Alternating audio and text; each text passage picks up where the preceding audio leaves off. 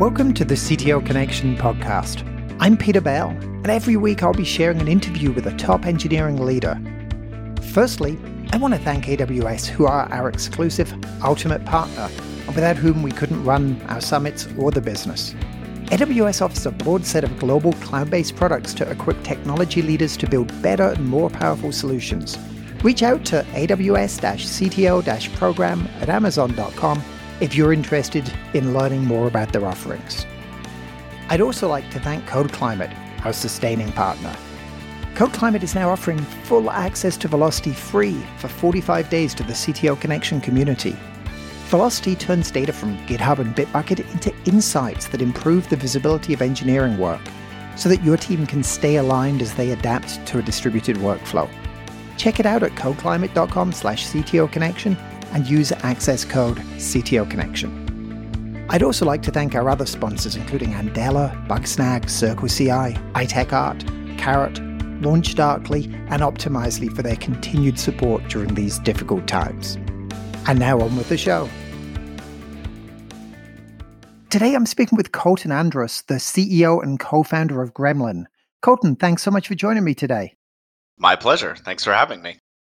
All right, so as with all of our guests, we love to get a little bit of the backstory as to what went so horribly wrong that nobody allows you to write software anymore and you have to run a team instead. So you started off coding at like Meridius Capital and Mindshare Technologies, and then you moved to Amazon and you started as a developer there, or how did that work?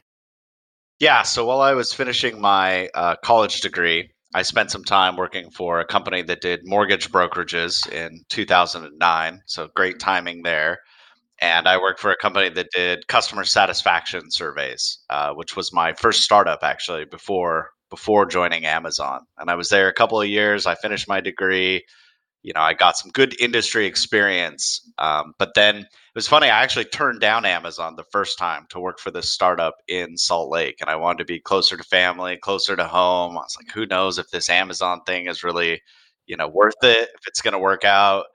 And, went back and had a second chance, had a second choice. 2 years later said, maybe we should, what would have happened if we had joined Amazon? And we packed up the family, moved to Seattle and took the plunge. Quite a change of pace. So you started there writing code and then you moved into a management role a couple years in?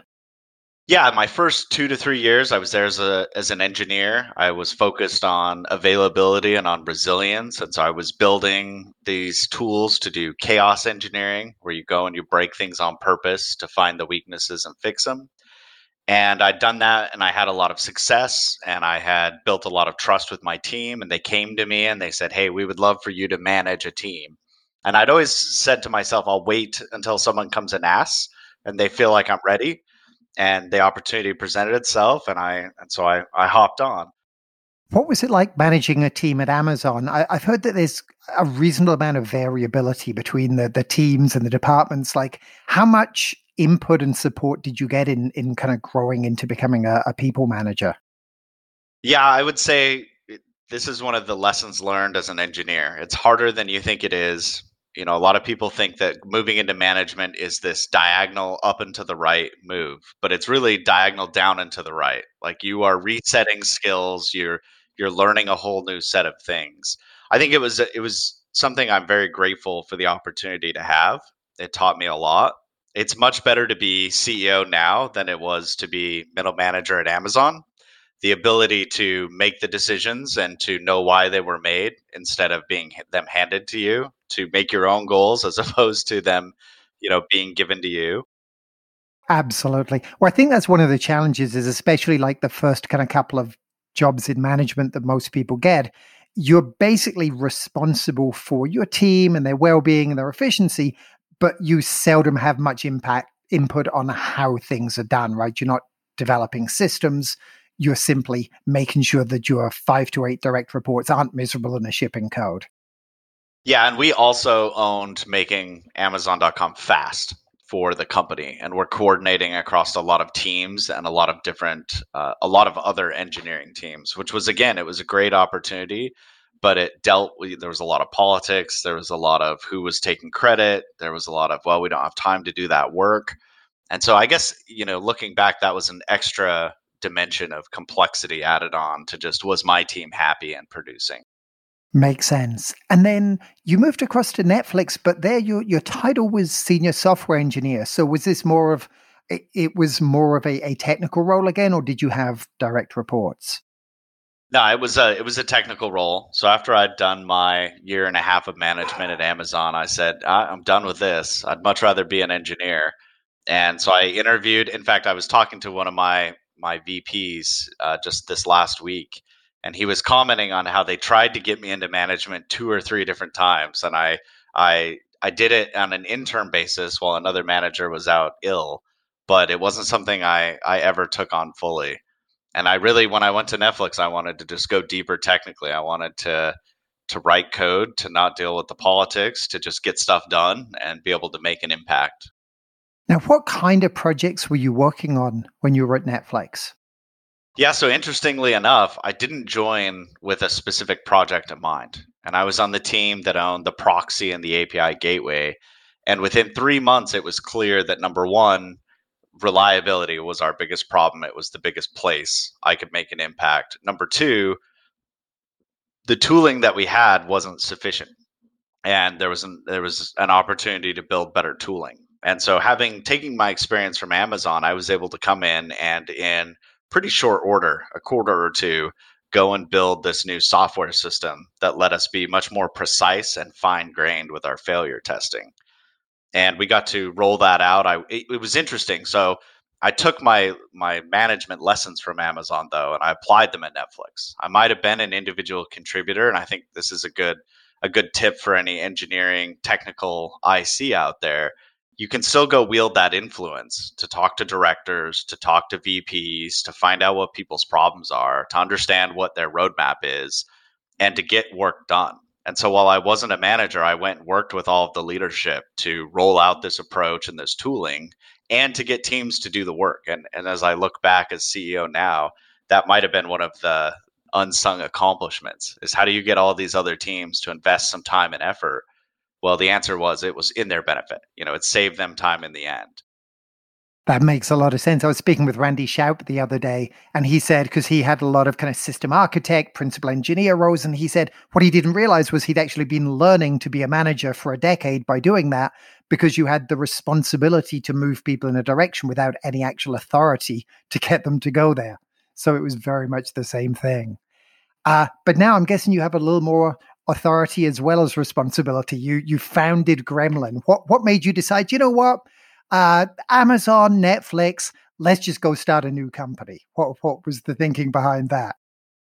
Yeah, well, we felt this pain and we saw the need for what we built at Gremlin, chaos engineering tooling at Amazon. But, there's a lot of things that exist within Amazon that maybe could be cool companies that people haven't built, but you're not really sure because Amazon's a unique place. But after joining Netflix and seeing that they needed something more, they were already on board culturally. They had already done some of the first steps along the path, but even they needed more. Then you see that there's this alignment of pain that people have and a solution that you can give. And that's really what drove the initial decision. I've always been entrepreneurial. I did consulting in college. I've worked for a couple of startups, and my intention has always been to do a company. But this was an opportunity to take, a pain point I'd felt and lived, a problem that I'd found and been part of a good solution for, and then seen it work at two of the largest software companies in the world, and then be able to go take it out to the masses. And so to me, that was the opportunity. Can we go build this for everybody because it worked for us? Interesting. Now, when you look at that, there are some things where you can see that a Facebook or a Netflix or an Amazon, it's the future of technology and everyone else is just going to get there eventually. But there are also some other problems that those kind of massive scale tech companies have that most other people are never going to have to deal with at all. How did you figure out which side of that divide the whole kind of chaos engineering was? What made you think that somebody who didn't have Netflix like traffic would still need that kind of capability? Yeah, it's been an interesting one to think about because one of my favorite jokes is everyone wants to be like Amazon and Netflix. Now you have Amazon and Netflix's problems. What are you going to do with those? And while you're right that not everyone will have the same complexity, certainly Amazon, even if you just take one of its business units, has a lot of complexity in it. But, we were able to get a lot of value from a small amount of time investment, even at the team level or at the director level, as opposed to needing to do it for the whole organization or the whole company. And so to me, that's indicative, if it scales down, if it's something that's useful for a team and it's something that's useful for a company, it's just a question of how much do you need and where do you apply it. What were some of your kind of like formative experiences when you started to work with chaos engineering? What were some of the things where you started to be like, wow, this is a really useful approach versus other techniques? I think you even take a step back before that. I had the opportunity both at Amazon and Netflix to be a call leader. So at Amazon, we had 14 people on a rotation. And if the website went down, any of the websites went down, if it was your day, you were in charge of fixing it, no matter what it took. And there were 50, 100 people on that call, VPs, SVPs. You had to give status updates. You had to coordinate the issue. You had to fix it. And then my team owned the incident reviews that happened on a weekly basis. So I got to sit in on all of the failures and I got to listen to all of the incident reviews. And what I saw was a huge problem. It was a huge problem in that it was very painful to the people that were involved. It was a very stressful issue while it was occurring. It was an expensive problem to the business, and no one was happy when things went wrong. And so I think it's fairly well known, but Amazon has a very high bar. There's a lot of high goals that we took, and our goals were basically unachievable if we just continued doing the same things that we were doing day in and day out. And that's the point of really high goals. If you want a little peek under the cover at Amazon, an unreasonably hard goal forces you to take a different path to achieve it. And so as we looked at how do we get to the world of 4 nines or 5 nines of uptime, meaning we get 30 minutes of outage a year. Maybe we get 10 minutes of outage a year. How do we accomplish that?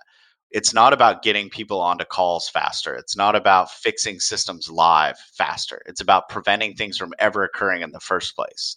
And so that's a different mindset. It shifts us out of the SRE reactive world and into this proactive world.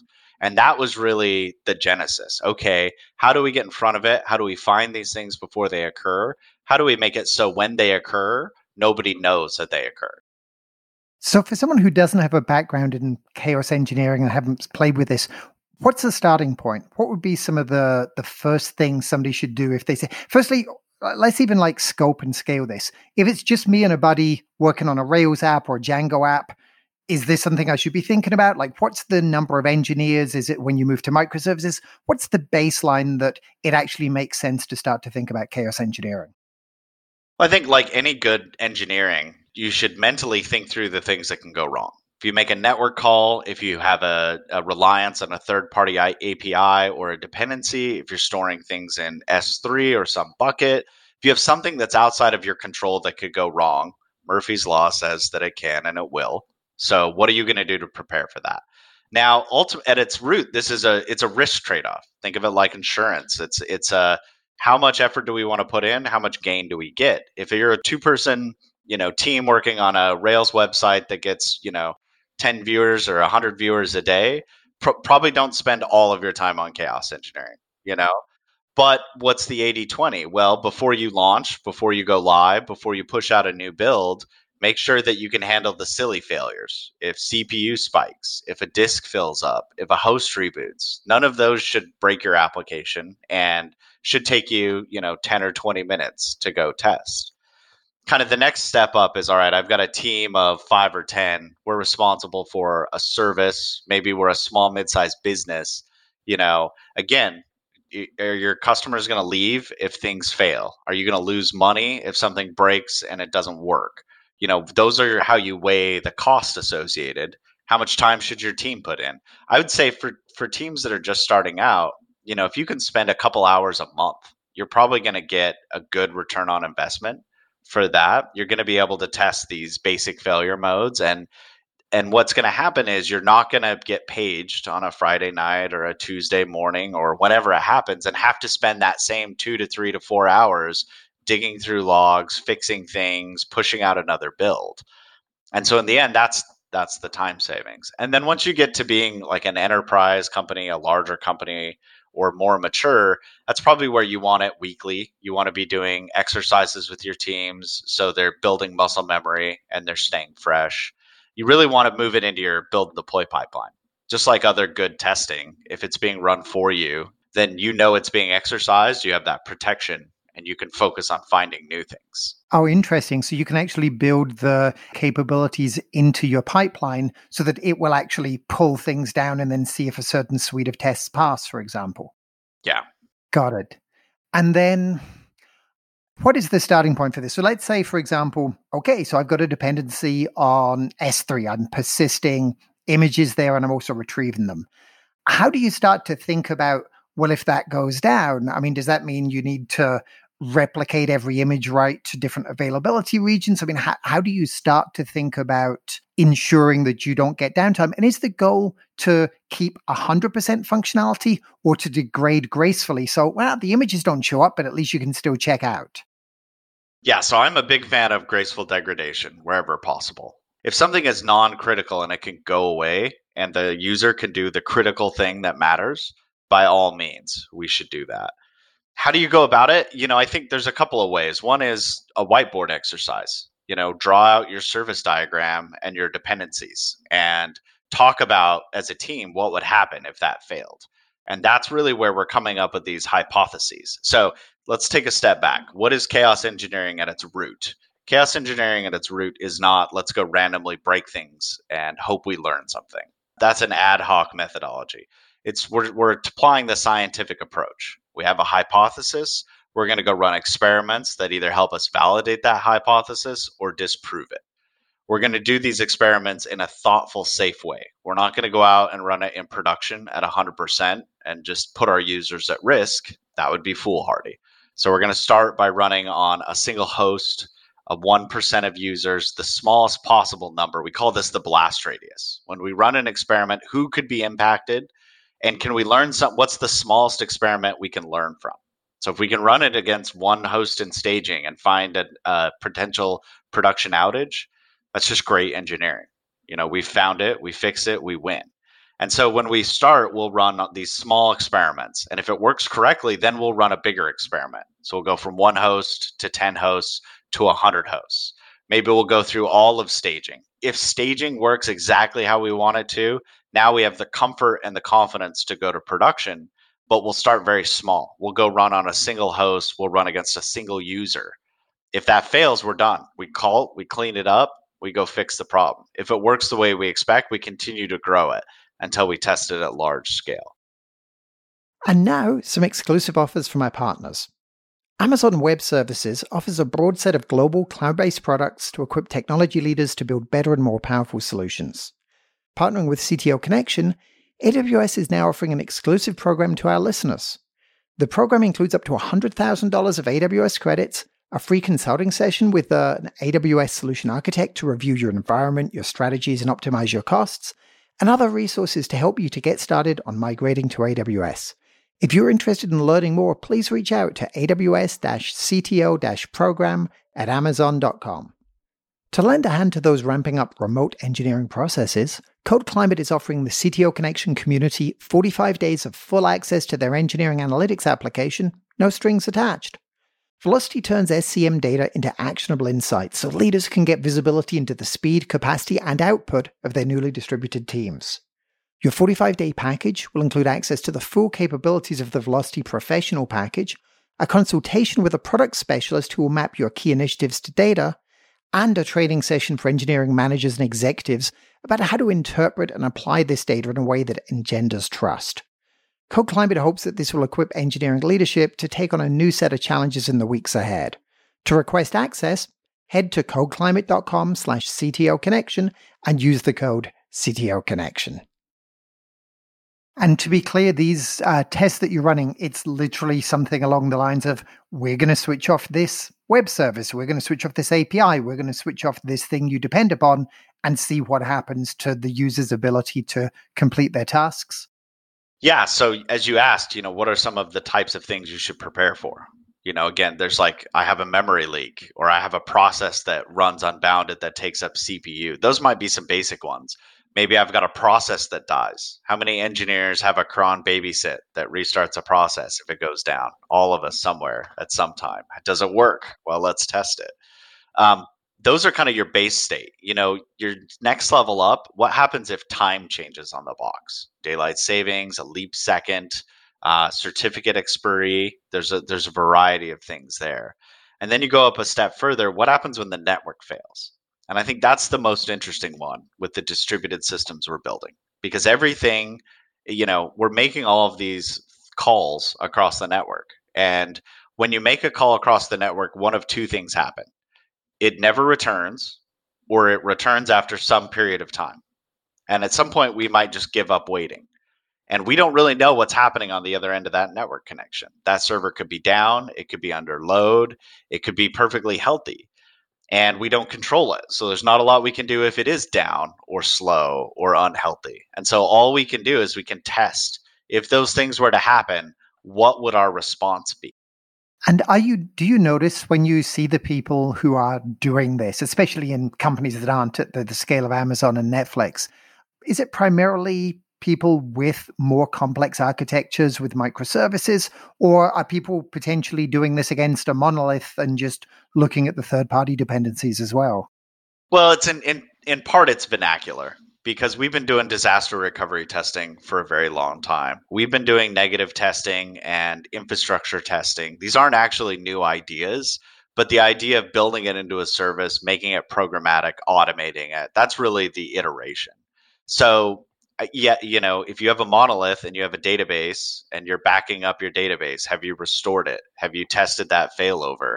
You have an OLTP warehouse set up. Undoubtedly you've had delays and like data propagation issues. Those are the same things.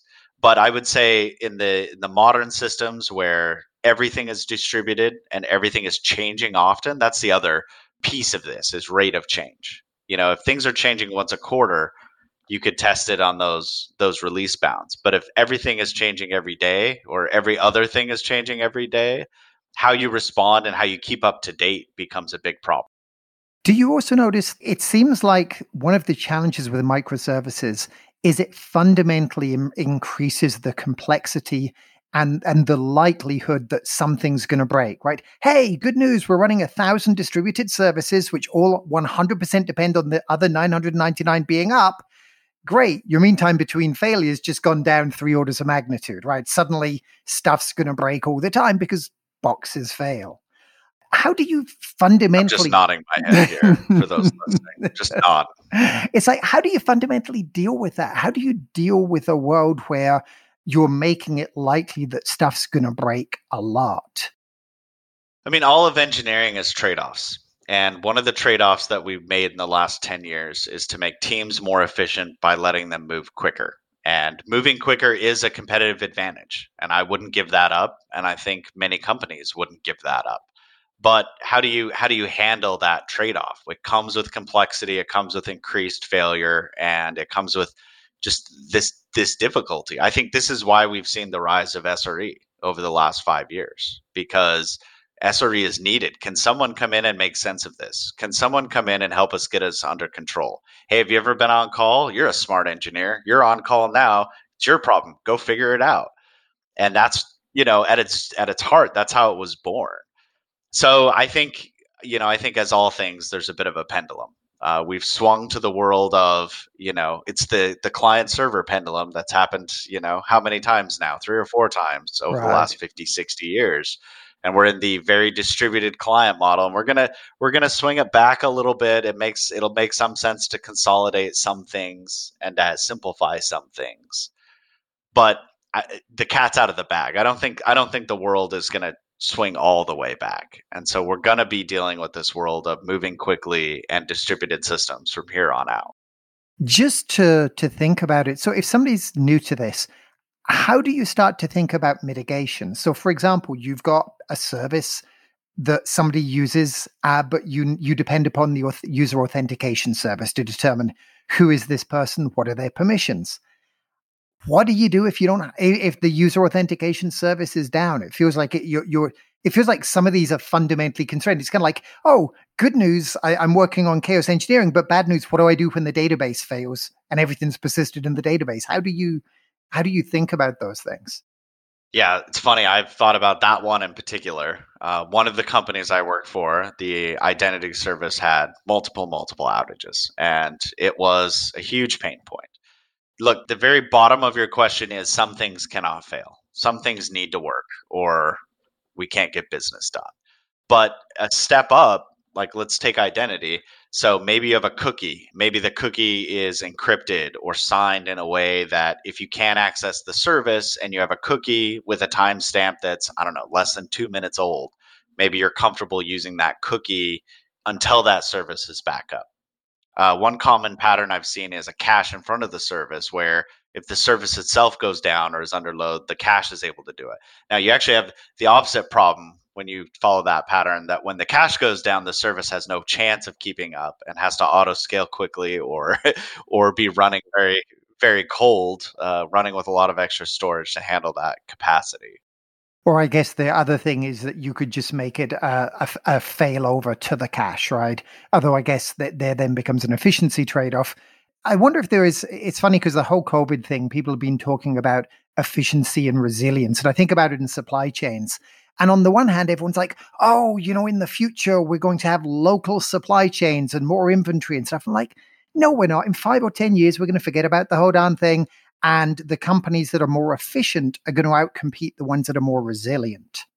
How do you think about this? So, I was thinking about the cache thing because the resilient way to go might just be to have a warm cache sitting there that you don't actually read from most of the time. And you'd have to have like the ability to test against that. But of course, that's way less efficient because now you are still making all the network calls, you've got the extra latency, and you've got to load in another set of servers, which you could have saved by just using the cache. How would you advise people to think about that kind of trade-off between efficiency and resilience? Because even building in a caching layer, it's more code to write, it's more tests to write, it's more stuff that can break. I found that the pendulum swings between performance, efficiency, and availability. Availability is fundamentally about redundancy in systems, in regions, in databases, in places of truth. So how do you handle the cache miss? Well, you have a whole separate region. You run active, maybe you have 4 separate regions, and you run with a 10% overhead in each one, so that you're getting as much efficiency as possible. But so that if one fails, you can distribute the load and spike a little without taking everything out. But we saw this where I saw this personally at Amazon. Well, every year I was there, I saw a different focus. And one year was availability, and it was redundancy everywhere, no matter the cost. Spend the time and effort. Let's proactively prepare. And then the next year it was performance, and it was how do we make things as fast as possible, and let's pull things out and let's unroll these loops and let's start doing things in parallel. And even though it's more computationally expensive, it's quicker. Let's get it done. And then I saw a year that was efficiency, and it was, how much money are you spending on this? Are you joking me? Like, go cut that in half. And I think the truth is these are again, back to the trade-offs. These are all fundamental engineering concerns that will never change. We have to write efficient, performant, available, resilient software.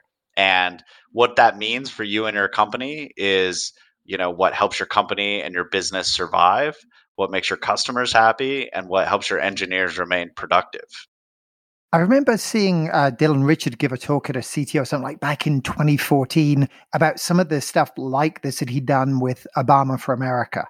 And he was talking about some of the things they'd done where it's like, well, look, if the commerce fails over, at least you can have the website up. And if this fails over, at least you can have. So do you look at like critical subsets of capabilities and then basically set effective? Do you set SLAs on a feature rather than a system level then, where it's like the important thing isn't which APIs are up, but it's that enough of them are up to buy something? And that's got to be 6 nines, but to show you your customer information, maybe that's only 4 nines. I mean, is that how you think about it? Well, the truth is, if we knew everything that was critical up front, we could just do the work and we would know. But most people don't know all of the critical services because things are moving so quickly. Someone might have mistakenly made themselves a critical dependency or inserted themselves on the critical path. And so we actually did some interesting work again back at Netflix to one, identify all of the critical services. And we did that by we used chaos engineering. We had an automated test pipeline, and it would log in, browse, pick a movie, authenticate, log in, browse, pick a movie, and stream. And then what we did is we whitelisted all of the critical services, or the ones we thought, and we failed all other traffic. And then we ran that test. And it took us a month to sort out all of the things that we weren't aware of that were in there, and to have the discussions and make the decisions. Hey, do you want to be a critical dependency? Because if you're tier 1, we expect 4 nines and a 5-minute SLA on getting on calls. And if you're tier 2, 3 nines and like just fail and get out of the way and nobody cares. We'll fix it during the daytime.